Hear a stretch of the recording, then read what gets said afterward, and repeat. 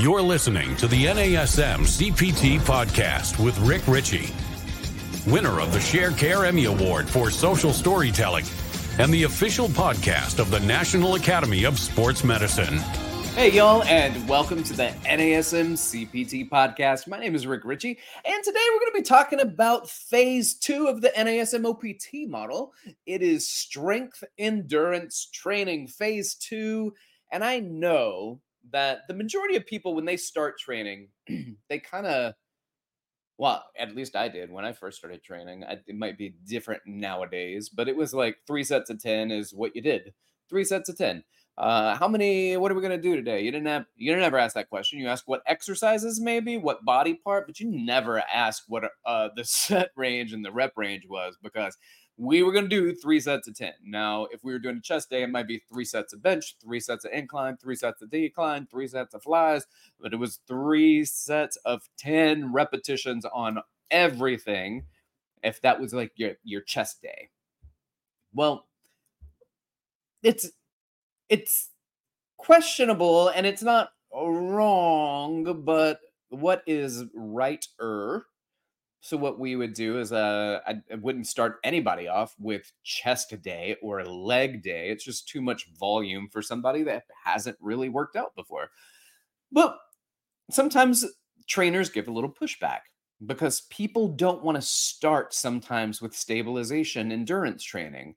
And when they don't want to start with stabilization endurance training, then the trainers come to me and they say, do I have to do stabilization endurance training? Is it a requirement? Is it an NASM requirement? Will I lose my credentials if I do not do stabilization endurance training with my clients first? And the answer is yes. Yes, the NASM police will come and strip you of your credentials, you charlatan. No, that doesn't happen. That doesn't happen. You're not going to lose your credentials. There's no NASM police, but it's about understanding why you do what you do and to create a base and to prepare people for movement and higher repetitions. Allows us to neurologically make sure that we're getting our movement correctly before we load it. We get our stabilization muscles working more than our primary movers to stabilize the joints.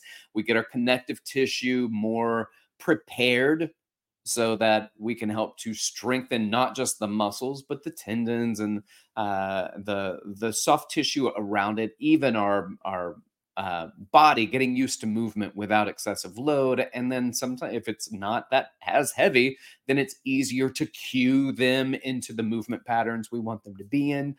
So there's a lot of reasons, but sometimes there's pushback. And I'll give you an example. I had a guy push back with me. I said, I want to start with, high repetitions. He's like, I came in here, I want to get jacked. Came in here to get jacked. I want to lift weights. And I was like, all right, cool. But like, you don't really work out. So I'm going to start you at this level. And he just kind of defiant. And I was like, all right, cool. Here's what let's do. Why don't you pick an exercise that you want to do? And then I'll pick an exercise I want you to do. And we'll do a superset for it. So it'll be that same muscle. And we're just going to work that same muscle back to back. We're going to do a strength exercise for it. And then we'll do a stabilization exercise for it. So he was okay with that. As long as he felt like he was going to get his strength training in and that he could build muscle, he was cool with it. So of course he picked chest. Yes, of course. Imagine a guy picking chest to do. So we said, all right, what do you want to do? A bench press, dumbbell chest press, bench press. All right, cool. So we're going to do a bench press. And at the time, we were really big into using stability balls for stabilization training. I'm not necessarily opposed to it. I just don't use them very much anymore. And part of the reason is when you do exercises on equipment that it's not designed to be done with, then if anything wrong happens, anything unfortunate happens, then you might be liable, saying, why would you do push-ups on a stability ball? Are they designed for that? And a stability ball company will say no. And then the attorneys would say, aha, and then you lose the case. So just finding means of stabilization where you can do things and safely go about it. But this is what we did at the time. I said, all right, cool, let's do a bench press, and then we will do a stabilization equivalent. So we're going to do push-ups, hands on a stability ball. He was like, all right, cool. I said, but you got to do my tempo. When we do the tempo for the chest, and like you can do moderate and slow tempo, and I'll get into the variables, but I gave him specific numbers. And I said, we're going to go slower than you'll normally go. We're going to go slower. So with that said, whatever you think you're going to lift, we're doing a superset. So you can't say, oh, let's just throw on 45s, right? So let's go a little bit lighter, and we're going to do 3 sets of 10 with a 60-second rest in between each one. He was like, all right, cool. So I think we ended up putting like, a reasonable amount of weight, something he felt like he could do 15, maybe 20 reps of, and we just did them slower. And so he did his 10 fine. It was a challenge. It was fine. And then immediately off the bench, onto the ball, and I was like, you got to go slow here. So of course he tries to go fast, and I was like, slow down, I'm going to count it out. And so I would say, I want you to lower down for 3, 2, 1, pause at the bottom, stay there, up. Good. Lower down, 2, 3, hold it, get back down there, hold it, stay right there. Good. Now come back up. Excellent. He got 2 reps and then collapsed onto the ball. I said, all right, cool. And I pushed the ball underneath the bench. The bench is stabilizing the ball. So he's still on the ball. He's still doing push-ups. And he did 2 more. And then I said, okay, let's move the ball and we'll go hands on the bench, because he was not doing a hands-on floor push-up. And he did like 2 or 3 more. And then eventually we straddled the bench, put the hands on the bar, the racked barbell, and finished our repetitions there with what I might add was significant struggle, but at a nice, very slow tempo. And now you got 60 seconds to break before we do it again. Okay. That is where I got the buy-in. Then he was buying into it. So what I'm saying is, like, if you are like, hey, do I have to start an endurance training? I would say, no, you don't have to. But I'd like to still include it. So if you're not going to do phase 1 because of whatever reason, maybe pushback from a client where they just want to go into heavier lifts, then add the stabilization portion into it by doing the superset. So just move them into phase 2 of the NASM OPT model. Do the strength endurance training. Strength endurance training is, and let's kind of go an overview here of the OPT model. There's phases and there are levels. There are 3 levels of the OPT model: stabilization, strength, and power. There are 5 phases. So level 1, phase 1. So we've got level 1 is stabilization, and then we've got stabilization endurance. So stabilization endurance. 2 is strength training. So we've got strength endurance, muscular development, and max strength. And then level 3 is power training, and also the phase is power training, but the phase really is more like power endurance, kind of. It's a post-activation potentiation, so it's a superset of 2 different types of power training: a max strength lift supersetted with a light explosive movement, where you're focusing on speed production. All right, so cool. There are the levels. But today we're going to look at the phase 2. It's strength training, and it's strength endurance. It is a hybrid type of training. It is a superset of a traditional strength training lift supersetted with what we would refer to, or at least used to actually call, its stabilization equivalent.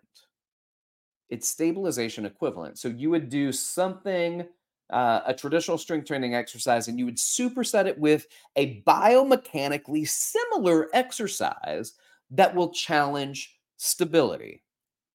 It's going to be 8 to 12 repetitions of each of them. The strength tempo is what we will refer to as moderate. So when I was putting numbers on it, I did 2-0-2. So an eccentric for 2, no pause, and then lifting back up concentrically for 2. So a 2-0-2. If you were to add another 0 at the top to show you're not resting there, so it'd be 2-0-2. 2, 0. Well, then the stabilization tempo, we just say do it slowly. I put numbers on it just so I have something to work with so they can hear, not just me going slow down. Right. So it'd be 3 seconds, eccentric, pause at the bottom for 2, lift a little bit faster. So lift for 1, no pause at the top, lowering back down. So a 3, 2, 1, 0 tempo for the stabilization lift. What's easier sometimes, which I still do with the majority of my client, moderate tempo, and then I just kind of judge that. I'm like, slow down. I want you to go a little bit slower. You can pick up the speed just a little bit. There, just a moderate tempo. Great. I always have to tell people to slow down for the stabilization component of it because they always start off too fast. Where it's just like I want you to do it slow. I call it the Tai Chi version of lifting. It just needs to be slow. Whatever slow you think I want you to go slower than you think I want you to go. And that generally, just that cue generally gets me pretty close to the tempo that I actually do want. All right. Well, so those are variables that we look at. So there's the tempo and the set range and the rep range and but let's look at some examples of the exercises because I think that's where some people really get kind of caught up a little bit. So we'll start with let's do a traditional leg exercise, a barbell squat, a barbell back squat. Let's get more specificer. A barbell back squat, but then you can superset that with something like a single leg squat. Now, you can do single leg holding dumbbells by your side. I generally will have people do a single leg squat with no weights at first and have them squat down to a bench. So, squatting down to a bench. And if they have a hard time getting up from the bench, I just have them do the negative. I have them go single leg squat down onto the bench and then stand up with 2 legs. Now, if I think they're really close and that they can get it, I might take an RX pad, for example, put it on the bench, which gives them about a 2-inch higher raise so that they can lower it down. And just with that extra 2 inches, they can get back up off the bench. So I might provide a look, but I notate it. I got to notate it. I got to write it down. So squat to bench, and then I'll put in parentheses with RX pad. So W/RX. All right, that's helpful. But that's an example of a traditional strength training exercise supersetted with its stabilization equivalent. It's biomechanically similar exercise with a stabilization challenge. Single leg squat. Here's another example. Let's go barbell or dumbbell RDLs. So you hit that Romanian deadlift and you superset that with a single leg or a kickstand RDL. And that's super nice because single leg or kickstand, and the kickstand is there if the single leg balance is too challenging. So we're still challenging the balance a little bit, but you got your toes on the ground of the other leg so that you're assisting with the balance, but you're still working the stabilization with all that focus on the one leg. I think it's helpful. It's like a progression. So the kickstand would be a regression, and then the single leg would be the progression when it comes to the stabilization version of the RDL. Well, what about a barbell bench press or a dumbbell chest press? Well, we talked about it with an example I gave, but you could do just push-ups. Push-ups on the floor, push-ups from the knees. My preference is instead of from the knees, keep the whole body straight because that's the stabilization you're looking for, the core challenge. So then you can add in like hands on a bench, hands on a box, hands on a table, hands against the wall version of that push-ups. Also, what we do is we have, the squat racks, and you can take the J hooks from the squat racks that you put the bar on, and you put those J hooks relatively low, and then you can loop a power band around those J hooks, and you can hold on and do push-ups holding on to the power band, and that is a highly unstable exercise where you are then required to stabilize. I like that. I like suspension versions, whether or not that's a TRX or a jungle gym or just putting the weights heavy enough on a cable machine that when you do a push up with the handles, that you don't lift the weight up when you do your push ups on top of them. I think it's a great exercise. You could also just do a single leg cable chest press. So standing on a single leg, doing a cable chest press. If you needed to, you could just do a cable chest press because those can be relatively unstable, but it is the progression towards the stabilization is what you're really working towards. What about lat pull down? You can do a single leg lat pull down for the stabilization equivalent. You can do a standing lat sweep, a standing lat pull down. These are examples of things that you can do. A barbell shoulder press, superset it with a bottoms up kettlebell press. That is a stabilization challenge. You could do scaptions. You could do bent over shoulder presses or bent over scaptions. All challenging the shoulders and working stabilization. What are we looking at here? 2 to 4 sets for each superset, 1 to 2 supersets per body part. So let's say I do the squats and a barbell squat, and I superset that with a dumbbell single leg squat. I say, all right, cool. We're going to do 3 sets of that superset with 60 seconds rest in between. But then I can do another leg exercise. So I can still do another body part, 1 to 2 body part supersets per body part. So you can do a superset of chest. You can do another superset of chest in that same workout if you want to, all looking at an 8 to 12 repetition range for both the strength and the stabilization exercise. Moderate to slow tempo. Excuse me. And in your book, you're going to see this. It says 0 to 60 seconds rest. But what does 0 seconds rest? Because doesn't 0 seconds rest just mean that you keep going? And it does. But what they're talking about with 0 seconds rest is that if you're going to do a vertical load of a superset, which means, let's say you're going to do a squat curl overhead press, total body exercise, superset it with a single leg squat to scaption. It'd be a stabilization equivalent. So a similar exercise that you're looking at. And then immediately after, you're going to go into your barbell squat and then superset that with a single leg squat or a step up to balance. So this is it's kind of a circuit, right? So the reason that there's a 0 to 60 seconds rest between is that 0 just means you're going right to the next superset. And then from there, you go right to the next exercise or superset until you end that circuit. Well, what does a 60-second rest mean? 60-second is you do the 2 leg exercises and take a break for a minute, and then do the 2 leg exercises and take a break for a minute, known as a horizontal load.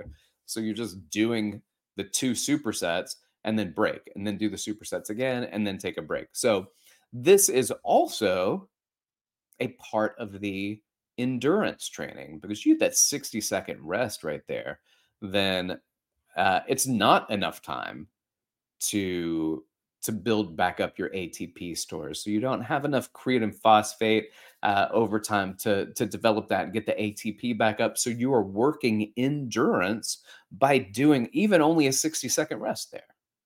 There's a lot of work built into the strength endurance protocols. Also, for those of you interested, if you're looking to burn a lot of calories, then you can do that with these supersets. Incredibly challenging and metabolically demanding. But also, if you're looking to gain muscle, then that will support you as well. Well, which one is it, Rick? Are we gaining muscle? Are we losing body fat? Well, that also then depends on your diet. So you gain muscle, but you gotta have the nutrition that supports that. You can't just be like protein poor and build muscle. It's not how it works. You'll get exhausted. You might get stronger, but you may not build that much muscle. Certainly, you will get stronger if you're also adding in that protein just so you can develop it. But also for those of you who do metabolically enhanced workouts. So, metabolic conditioning, which this can be a part of it. And you can even do a superset and then throw in a cardio. and then take your break, a superset cardio break. Great. That'll metabolize and burn a lot of calories. Great. But having the dietary support to get your clients where they need to go. We do know that the outcomes for the weight gain, you have to bring in the calories and do the lifting. The best outcomes for fat loss specifically is the higher intensity lifting, right? Adding in some higher intensity cardio and also having a caloric deficit. Well, we're hoping that the exercise creates caloric deficit, but you can also add in the nutritional component. And we do see in the research that that does better when you focus on diet and exercise, not just one or the other. And that, my friends, behavior change, that's consequential. Looking at um, how we behave or how our clients deal with some of the issues that pop up. But what we're dealing with right now is a strength endurance protocol. And it's a great workout, metabolically demanding. And it's good for those people also who are just like, I don't want to do this stabilization endurance. And you're like, all right, we're still gonna do it, but we're also gonna do what you want to do too. And it's a nice fusion between stabilization and endurance, strength and endurance, which is why it is called strength endurance. By the way, everything in the OPT model is named based off of what you get from it. Do you want stabilization and endurance? Do stabilization endurance. Do you want strength and endurance? Do strength endurance. All named based off of the outcomes of the type of resistance training you do. All right, y'all. Thanks for listening. Thanks for entertaining me as I try to go through and explain this particular portion of the OPT model, which I really like because it's one of those that can satiate the appetites for two different viewpoints. The viewpoint where a client may want something and the trainer wants something else, then you don't have to be like, listen, if you don't do it this way, then we're moving on, right? Like you have to find another trainer. You can still be their trainer. You can still provide for them. It's like my mama used to do around Christmas time, where she'd give us a box. It's old. They were old boxes with it was old toy boxes, but we didn't care because we opened something. But inside there would be socks, and that's a true story, by the way. And it's um, not appreciated when I was young, but we would open those boxes because she wanted us to have something to open. She wanted us to have something, but she also gave us what we needed. So we will then take that and say, give them what they need wrapped in what they want. And that's what you can do with this strength endurance workout. Thanks for listening. Like, subscribe, share with your fitness friends and family. And if you got questions for me, you can hit me up. Hit me up on Instagram or threads at dr.rickritchie, or you can email me, rick.ritchie@nasm.org. You'll keep inspiring people to fitness. Thanks for listening. This has been the NASM CPT Podcast.